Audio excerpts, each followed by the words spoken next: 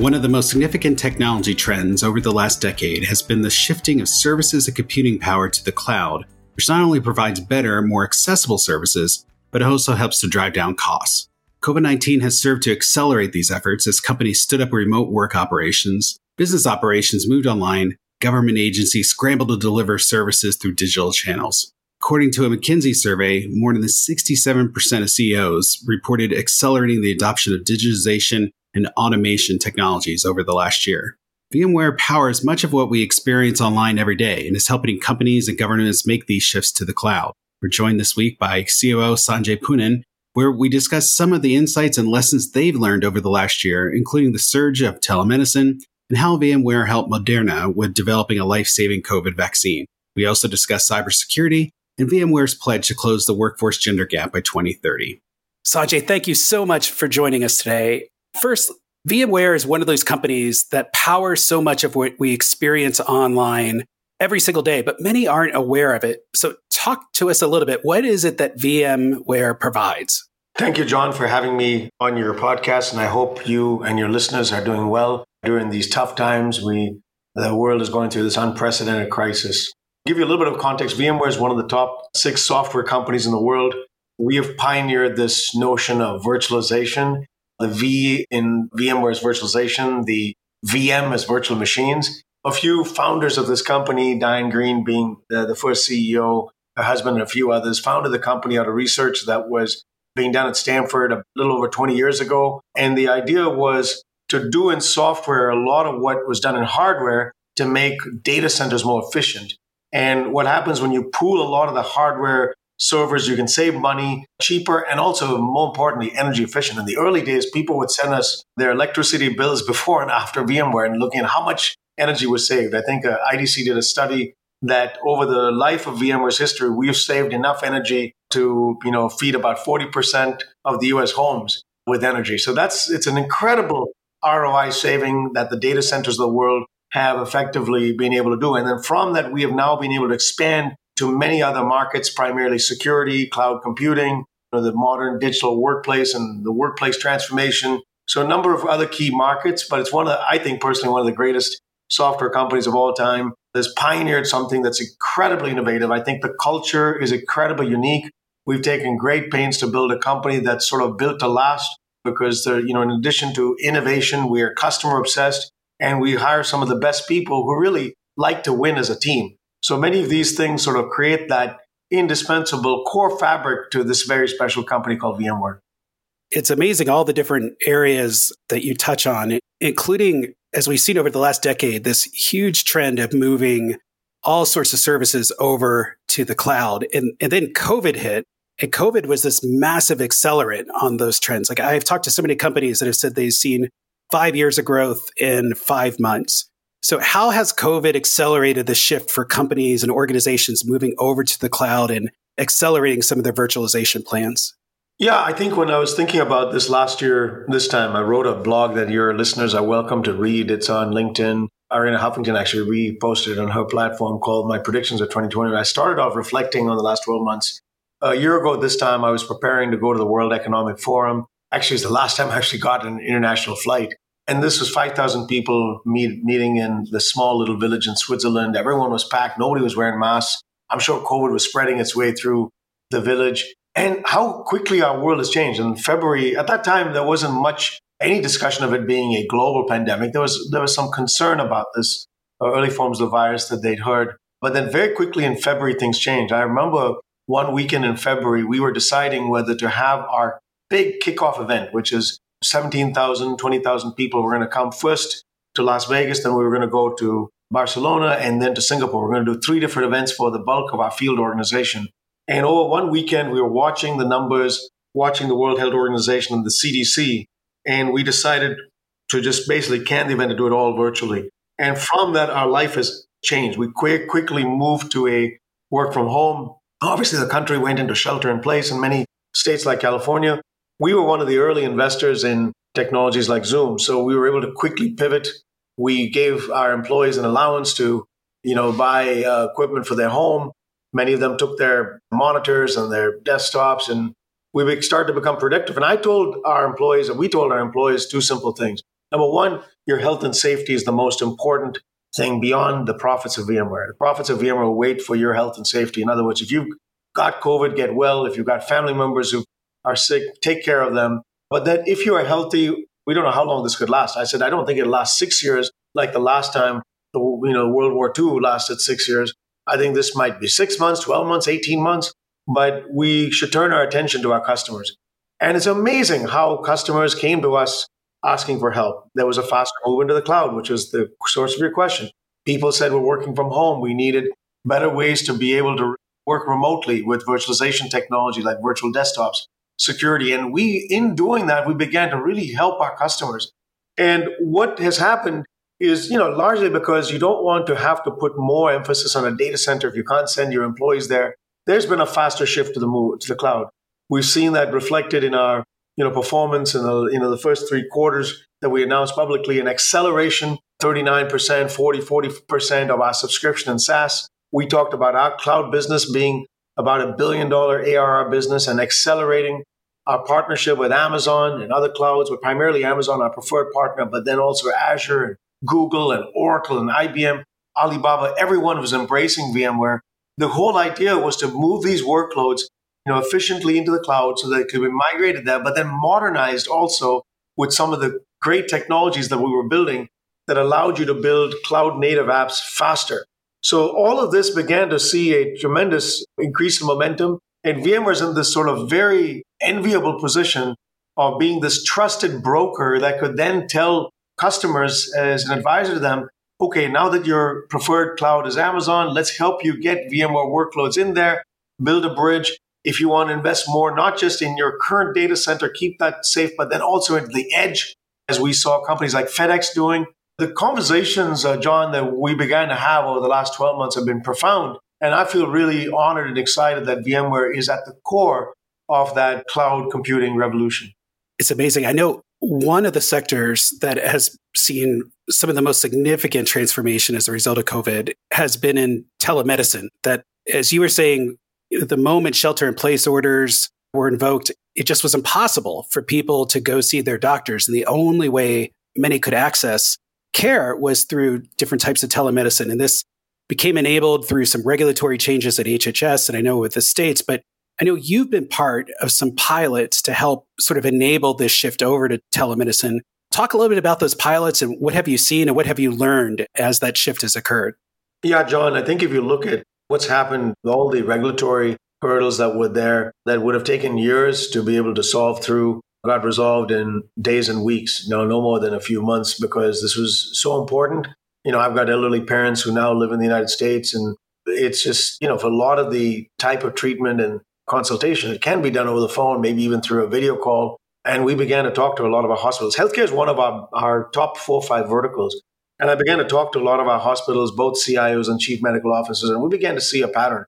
95% of their visits were now going virtual. They, of course, had to, really focus on the intensive care for COVID-related cases. So a lot of their discretionary, surgical work was kind of deferred. I mean, that has some pros and cons. There are people who genuinely need, work done, and heart disease and other kinds of things like stroke continue to be, concerns of people's health. But a lot of the concern at the top level of priority was COVID. And in that world of telemedicine, we began to see new companies started to form. And you saw the big merger of Teladoc and Livongo. It's amazing how telemedicine now, I think, is going to be a huge part of our future. I found myself, even dialoguing. I'm a fairly healthy person, but even for the things that I needed, I could dialogue a lot more effectively through the specialized application that Palo Alto Medical Foundation, my healthcare provider, had done. Kaiser was very effective here. And we began to talk to many of these folks, and we asked them, how could we help them? We aren't a telemedicine core infrastructure player ourselves, like Teladoc or Livongo. They're often our customers. But we felt there was a couple of things we could do. Number one, as those companies focus on their employees working remotely, because they had to, in many cases, have their white-collar IT staff and sometimes even doctors work remotely from home. We wanted to be the digital first responder to them, the true first responders in their serving their patients.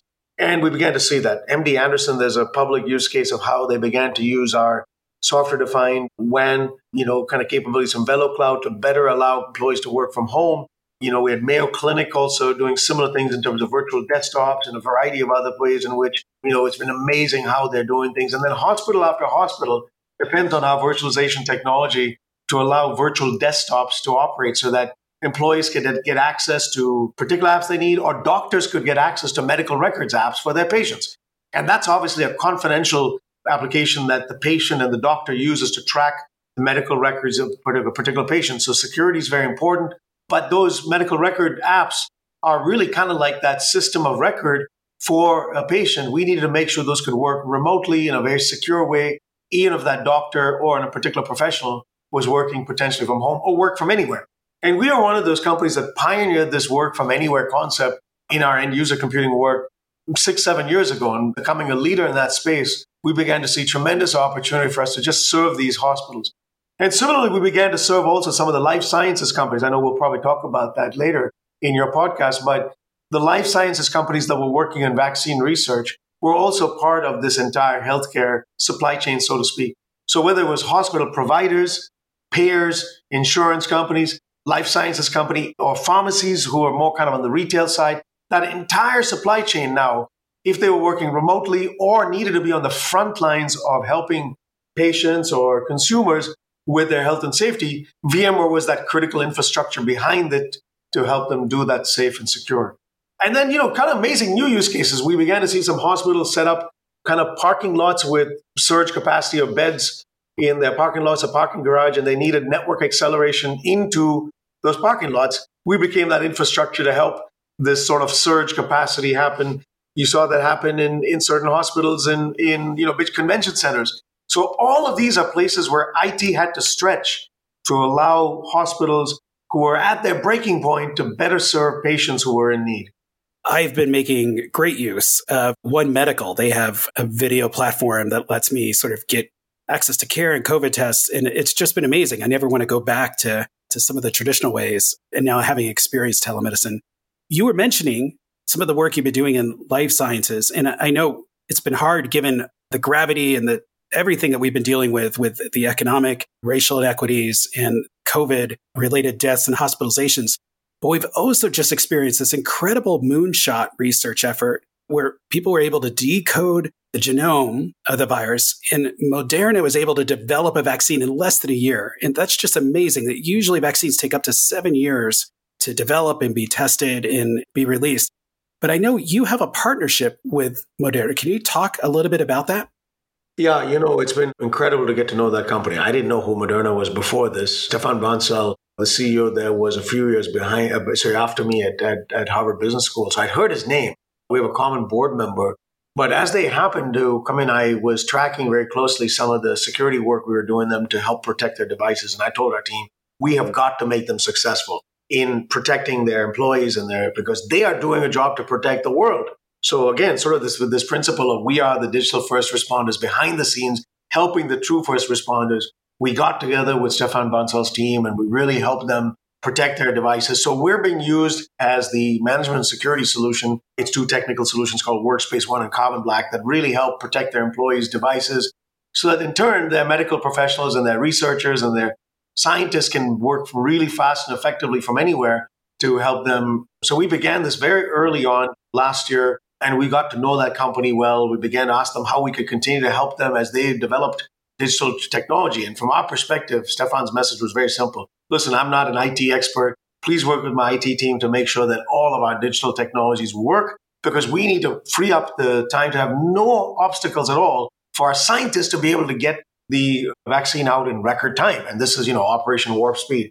So just watching behind the scenes as we were just getting to know this company. And then, Stefan's been such a gracious CEO to share his perspective and his time with us at VMworld. He gave a 30-minute fireside chat that was visible to the world. And then he also did we did an event with our CXO Council, our top C-level customers, where, just having him talk about vaccines. And because everyone now has been kind of talking about messenger RNA and some of these things, cell biology, something all of us are boning up on.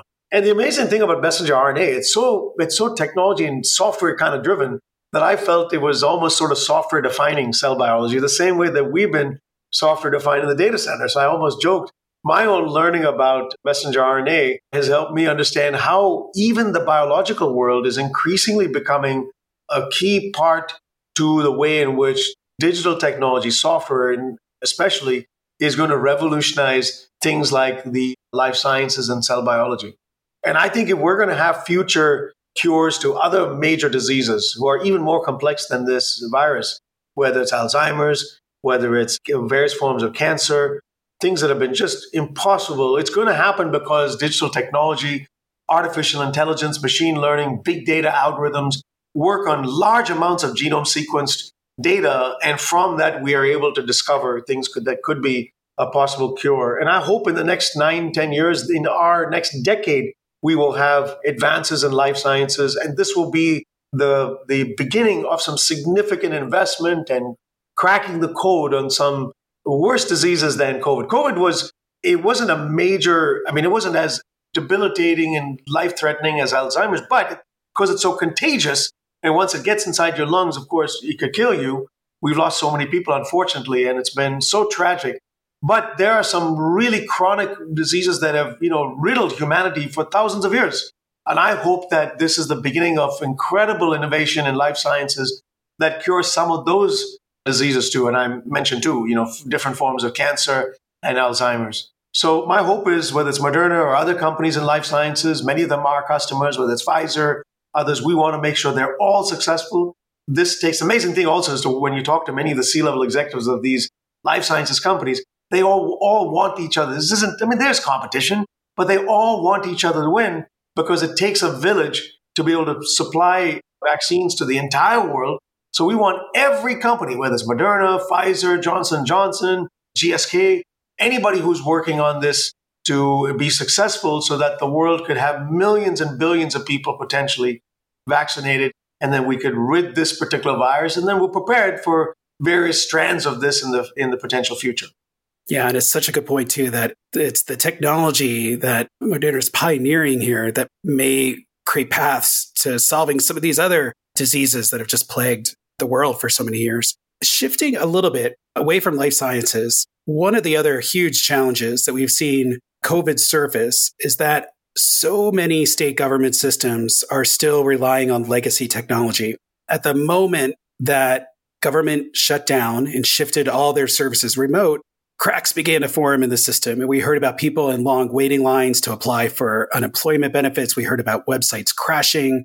The federal government's SBA lending platform for the paycheck protection loans crashed numerous times, just given the volume. How are you helping California with their shift to moving services over to the cloud, with their efforts on virtualization to better enable cloud-enabled government delivery of services? Yeah, John, the public sector is one of our top verticals, just like healthcare. So we've worked with everybody from the federal, the military, civilian, all the departments at the federal level in almost every country, the U.S. being the biggest one of them, and then state, local. So state of California has been a customer. I live in California, so I have a kind of a keen interest as I've met with many of the key IT leaders there to help them be productive. I think it started obviously with work from home and ensuring that for their 15,000 odd employees in the state of California, we could effectively get them using our end user computing products so that they could get virtual desktops, manage those whether it's laptop, tablets, and phones, and really make sure that they could, be ready for a cloud relevant, increasingly moving to the cloud is just the right thing for state locals. Because often, the data, if it's proprietary personal data like healthcare, there's a lot more focus on security.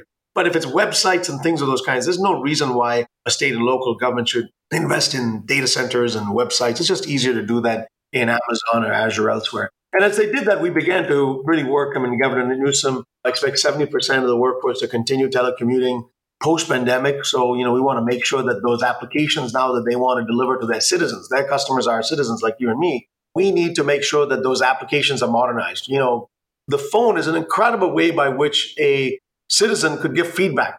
You could take a picture of a pothole and tell the government, hey, there's a road here that needs to be fixed, or you can quickly be able to track and give input. It's amazing now the FBI has all of this digital trail from the Capitol riot of people who were there because it's all on video. And if the citizens could help, we could keep the place safe and more productive. Cloud technology is becoming an important part. Our partnership with the hyperscalers, Amazon, Azure, Google, there's particular interest from the state of California to use those technologies. And there's nobody better than VMware to get the best of the private cloud. Those are on-premise data centers and the public cloud, because often the public cloud companies are competing with each other. Security is a big focus for the government because they don't want their employees hacked and certainly then spreading potential security breaches to the rest of the citizens of the apps that have not been built well. So all of this means that, whether you're building new cloud native apps and the use of our technologies like Tanzu, where we're helping many, many federal, state, and local governments, or whether it's the movement to the cloud or security, these are all areas where practically every one of the big states, whether it's California or any of the other big states with a fairly big IT budget, we can help them. We've also hired some, former C-level people who are maybe former CIOs, and we're increasingly focusing on these verticals, whether it's banking, telco, healthcare, and public sector. So we then have people within our company who have been formerly CIOs in that sector who can then appeal to people who are now in their peer group, state and local, and explain to them how, from their experience, VMware technology could help them. So this sort of birds of a feather sort of notion of helping peer states understand what they're doing best so that we can compare, contrast, it always takes a village. And the more that you can illustrate to customers what other companies are doing that are best practice in their vertical, the more likely you're going to be able to earn their trust. It's that translation role of helping to kind of understand, what are the challenges state government is facing and translate all these different ways you're enabling these types of services and computing and how that can be applied there. But there's also, it's a great pivot into security. You mentioned this in relation to telemedicine, where obviously there's very sensitive electronic health records with personal information. Governments obviously have lots of sensitive personal identifiable information and sensitive records. And even more recently, we just learned last week that European vaccine regulators had been hacked and some of the data had been taken and manipulated as a way of feeding doubt into some of the vaccines over in Europe. So security is so paramount in here. What do you think are needed in terms of strategies and policies to help protect data from cyber attacks? And how is VMware going about adding that extra layer of security and protection too?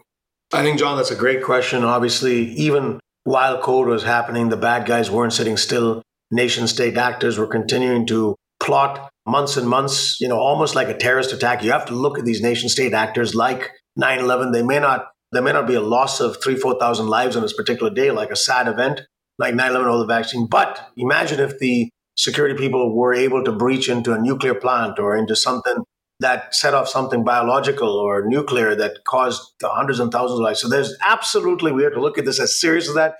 SolarWinds was an example of something that happened towards the end of the year, but it was weeks and months of plotting by nation state actors. And prior to that, WannaCry and Petya affected companies, coming again out of the Eastern European theater and affecting many, many companies and causing economic havoc.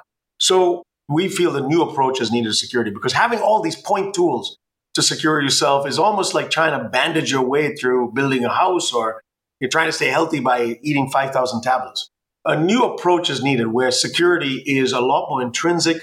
It's, kind of almost built into your diet. You stay healthy by eating vegetables, fruit, proteins, and then, brushing your teeth, doing cyber hygienic things.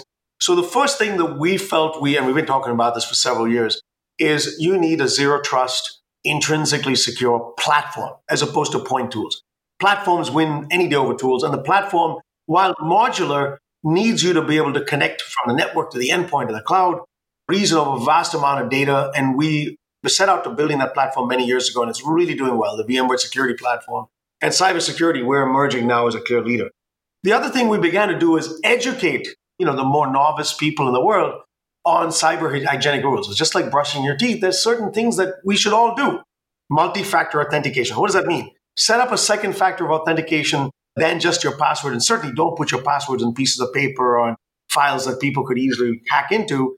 When you set a second factor, whether it's your mother's maiden name or a secret code or, last four digits of Social Security, or maybe even on your phone, your fingerprint or your retina scan, it's very hard. It's make it harder for people to hack. And there's a lot of encryption that's been done to make that harder. And everybody should be doing that. patching your systems of your corporate systems, and people say, hey, there's a bug, patch immediately. If you need to get rid of components that are viability risk. Third, segmenting, what's called segmentation or micro-segmentation, where you segment certain apps and provide least privilege access to only the people who need those, and everybody else doesn't get access to those types of apps. That's a technology called segmentation. These were all things that we did well as a company, but we needed to also educate the more casual novice user of some of these concepts so we all got smarter in security. So while the security professionals, chief security officers and others would be the experts, everybody needs to have some 101 knowledge of cyber hygiene rules and security. We've set out to doing that. And our goal is to become a cybersecurity leader. And this is an area where we think VMware has tremendous opportunity to clean up a lot of very fragmented elements of what happens in the space today.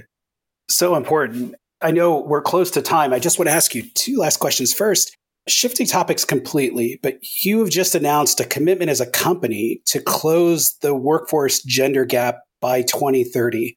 Talk a little bit about what led to that goal and why you're planning such a firm stake in terms of meeting it. Yeah, I think, listen, you want diversity and inclusion. Diversity is about making sure there's appropriate representation. Inclusion is about ensuring that those people are at the table. So first off, you want those people to join the company, and then you want them to be at the table. And it's largely because, listen, let's talk about one segment that's underrepresented in tech companies today, women. All of us have a mother. We may not all have a daughter, but we all have a mother. Ask yourself, would your mother or if you have a daughter, be comfortable or welcome at the company when they come to your company because they look around and they see other people like them? Most tech companies, certainly the software companies, are 25, 30% women, which is significantly less than society, which is, roughly 50, some parts of the world, even a little more than 50% women. So if my daughter, Sophia, or my wife, Kathy, my mom, Annie, any of them were to come to the tech industry and they felt unwelcome, they're like, VMware is not the type of company I want to work for, or another big tech name. Well, because there's only a few women there and you guys are all prejudiced and you're all got unconscious bias. That's not the kind of company I want to work for because I want my family and friends to feel good. So I tell everybody, this isn't, when you make it personal, you understand why you want to make this company appealing to the people you love. And then, when you have diversity of ideas, whether it's women, and let's take another underrepresented minority. African Americans are about 10, 12% of US society, but often in many tech companies, 3 or 4%. Latinos, 20% in US society, 3, 4% in tech companies. So we have to, as leaders, change this, not just at the level where people are coming in, what I'd call individual contributor, entry-level jobs, but at layers up the management ranks too. And when you do it in the management ranks, often many of those people can be role models because, they look at a senior vice president woman who is, a chief marketing officer or a chief people officer and say, I want to be like her one day. Or they look at an underrepresented minority that's in another senior position and say, wow, I could do that too. And you go and recruit, not just from a specific school that, mints out a certain type of white males, let's say Caucasian males, but, it's nothing wrong with us men, but also folks who are, more women in technology, more African Americans. So you recruit from those type of schools too. So I think all of this made us ask ourselves, what type of world do we want to create in 2030? And set out some of those 30 kind of key goals, one of which is obviously, and this is never a substitute for competence. There are plenty of competent people who are women or underrepresented minorities. You have to go and find them. And as you do that, you encourage your workforce to go and recruit, not from the same places they're always recruiting, but to not just recruit, but also groom and retain and grow so that we ensure that the company starts to look like society. And I think when you do that, you get a better world. And this is obviously a polarizing debate because when you say this, there's counterpoints to this and valid counterpoints. So we want to be listening to all sides of this. But then I think it's incumbent on leadership to take a stand and showcase the world that's going to be brighter for the future. And then also train our internal people on unconscious bias. I mean, all of us, me included, have unconscious bias. If I'm cutting people off because I'm in a more senior position, I've got to step back and be quiet and listen.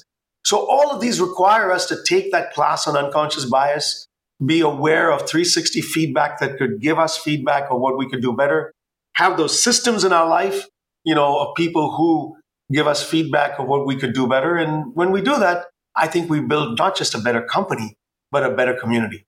Yeah, it's amazing to think about the catalytic effect this will have. You will recruit people to VMware, they'll become part of this culture, and then they will go off and they'll have their own startups, or they'll become part of other companies. And it's just going to be amazing to see how catalytic just this one commitment is to all of the tech sector years from now. You've been so generous with your time. I just want to, last question, but so many of our listeners are policymakers from the states, they're policymaker staff, and they listen to this podcast. What are some of the policies? Like, what are some things that you think policymakers need to do to help accelerate innovation at this moment to drive economic growth for communities around the country? Well, John, thank you for that question. I mean, we're recording this session on January 19th as a day before the inauguration of President-to-be Biden and Vice President-to-be Kamala Harris. And I think top of mind is going to be COVID. Clearly, we're still not yet past the point. We still have a record number of deaths and cases. It's so sad. I mean, I've had to go to funerals and memorial services on Zoom. And, that's the time you want to give somebody a hug and you can't. So I think everything we could do behind the scenes, like I said earlier, we are digital first. We're not a vaccine producer, a vaccine manufacturer. We're not a hospital ourselves, but we are critical infrastructure that those companies depend on. So we have to do our job to be the best infrastructure, digital first responder to the first responders. And whether it's the places we're working on with all the companies we've talked about, Moderna, Pfizer, GlaxoSmithKline, Johnson & Johnson, just help any of them with anything they need from us. Help as companies are doing things with making their public sector more amenable to doing things easily. Digital passports, we're doing some of that in Australia. Contact tracing applications that many healthcare organizations are building with our help. The U.S. Space Force and Air Force are using our Tanzu platform to help track inventory and supply for pharmacies. And sporting goods companies are building e-commerce sites. All of this is happening during the midst of COVID. And then I think as we continue to think about digital transformation, everybody ought to be building more modernized apps on their websites, on their phones, use of digital technologies, ways by which phones could capture things like photos and geolocation, and just get rid of a lot of the legacy ways in which we were doing things in the client-server era and drive mobile and cloud to a much more modern experience for how people interact. That would be the second thing. And then third, we could build on and on upon our cybersecurity initiative. I think security is going to be super important, given telehealth, telework, teleeducation. When we think about how the security environment is broken that led to some of these things like WannaCry, Petya, SolarWinds, we've really got to flatten the cybersecurity curve where everybody has a knowledge of how this could be treated almost like a cyber vaccine. And then I think, a few other things. 5G is going to become super important. All of us working remotely or in cars or remotely will need access to the ability by which those things can be done faster and better. And I'm not talking just about playing games and watching video, although streaming videos is important and entertainment is good. But I'm talking about remote surgeries, self-driving cars, smart cities, all of these things where undeserved communities could get the better access of 5G that's priced very competitively. And the US needs to be at the forefront.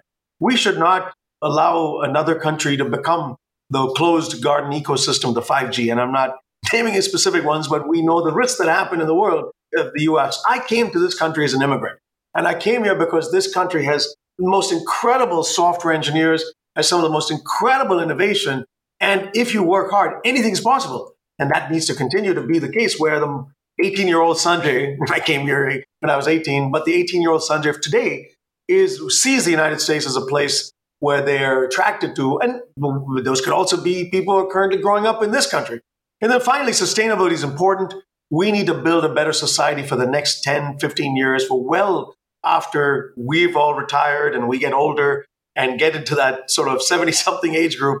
We need to build a better society. And that means taking carbon footprint, all of these aspects of sustainability, very important. That's kind of part of the reason we set these 30 goals for 2030. So I hope your listeners enjoyed this session, John. I hope it was helpful to you. The most important thing, I think, in this season, if I were to end on a positive note, is it's so much better to give than to receive. I tell you, it's the type of life principle I've lived by. It's so much better to be a servant leader than to be a command and control dominant leader. When you build a society where people are giving back, you're happier. I can tell you that. When you build a leadership organization where you aren't sort of this command and control, there was a time and era for General Patton. But today, the world is looking for people who are servant leaders. I think you build a better society overall. Well, Sanjay, we are just so appreciative of the time you gave us today and for the inspiration too, from servant leadership to all the different ways that you are helping people through this period of disruption with COVID, but coming out hopefully better and better together. So we're grateful for you. Thanks so much for spending a few minutes with us. Thank you for listening to this week's episode of Tech Enabled. Special thanks to Sanjay Poonen. I'd also like to thank this week's producers, Olivia Leslie and Abigail Gadara. If you enjoyed this podcast, consider rating it and reviewing on iTunes, Google Podcasts, or Stitcher. Ratings and reviews really help with this podcast visibility, and we always appreciate the feedback. Thanks for listening.